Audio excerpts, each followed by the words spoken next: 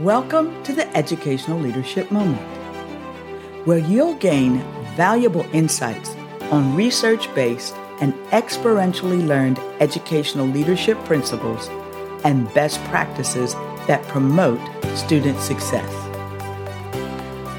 I'm Dr. Kim Moore, your host. With my extensive experience as a classroom teacher, school administrator, and central office staff member, I'm dedicated to sharing effective strategies to ensure student achievement. So, grab your favorite beverage, a pen or a pencil, and a notepad, and get ready to take notes. And if you find this moment valuable, and I am confident that you will, please like, subscribe, and share with your colleagues, friends, and family. Thank you for joining me on the Educational Leadership Moment. Now, get ready to take your educational leadership to the next level. And remember, when students are led well, they learn well. Now, our emoji is letting you know that he empathizes with you. Why is empathy so important? Because empathy helps you in your professional and personal lives in many, many ways. It helps you better understand those around you and their perception of you. As a result, improving your empathy helps you better understand those parts of communication that are unspoken. If people perceive you to be cold, uncaring, unsympathetic, they will respond to you based on that perception. Versus if they believe that you genuinely care about them and want what's best for them, they'll respond to you in a different way. If you can develop and improve upon your empathetic skills, you will know what's really going on behind the words, and this will help in problem solving, motivating, conflict resolutions, sales, and many more aspects of your leadership. There are many ways to improve upon your empathetic skills. But the starting point is to improve upon your observational skills. I want you to learn to be a skilled people watcher. As I mentioned, with active listening, eliminate distractions so that you can give your full attention to others and what they're saying and doing. Now, in general, we're going beyond the simple statements that people say. Those are clear enough. Rather, you should look for clues such as nonverbal clues. So you're going to notice when there are visual changes in someone. For example, a person may change in their posture. Maybe they're slumping in their chair and they're holding their head in their hand. You should notice their breathing.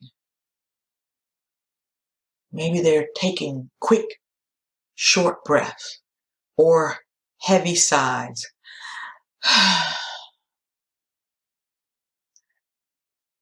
What are they doing as far as their movement? Are they fidgeting? And what about their facial expressions? Are they frowning? when they normally are smiling. Maybe they're sweating or blushing. The point is, try to notice some subtle changes like the narrowing of eyes or the downturn of the edges of a person's lips, or those changes that we discussed about their posture or breathing or facial expressions. Those are all nonverbal cues. You should be sensitive to changes in tone.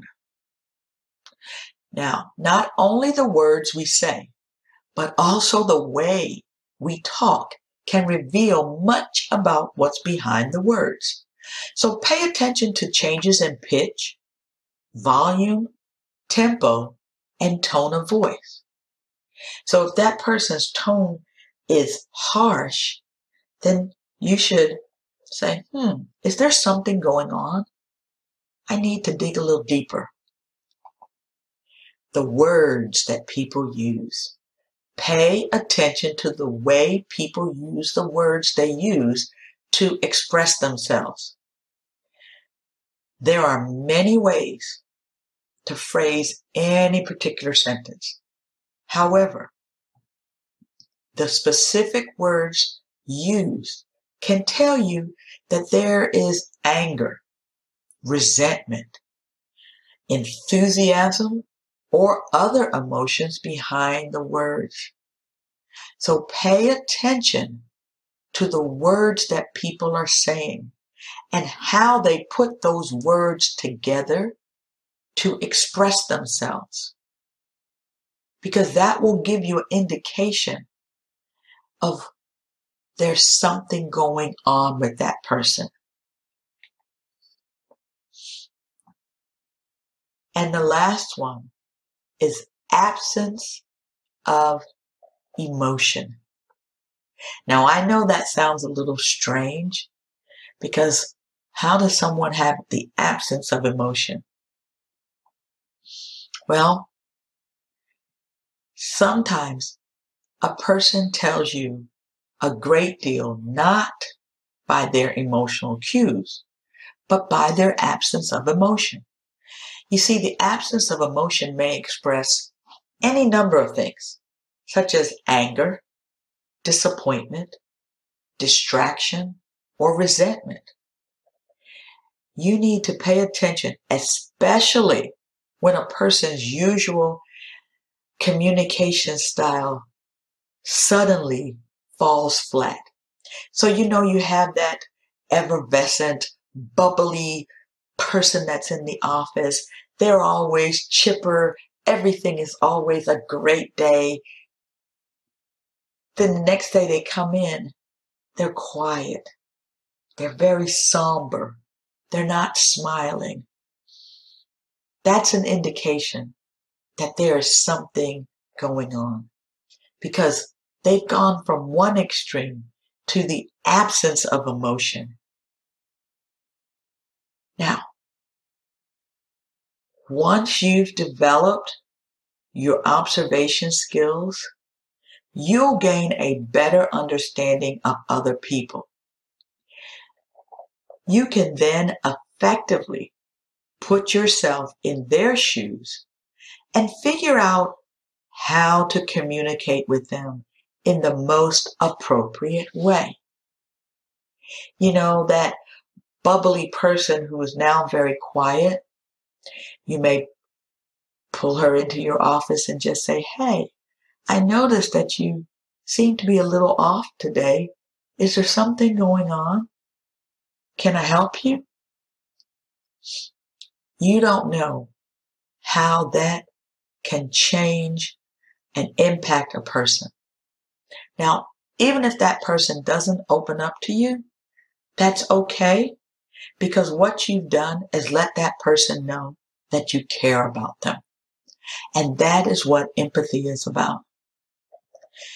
Once you've developed your observation skills, you'll gain a better understanding of other people. You can then effectively put yourself in their shoes and figure out how to communicate with them in the most appropriate way. Now, our fifth and final emotional intelligence strategy is having a positive outlook. Thank you for tuning in to this educational leadership moment. If you enjoyed listening, subscribe to my moments on your favorite platform to receive notifications when we release new moments. Also, don't forget to check out our past moments, which are available for free on all major platforms. In these timeless episodes, we cover a range of topics related to educational leadership that are just as relevant today as when they were first released. To learn more about improving student success, please visit my website at kimdmoore.com. There are resources and information for you, your team, and your organization. I'm Dr. Kim Moore, your educational leadership guide, and I believe that when students are led well, they learn well.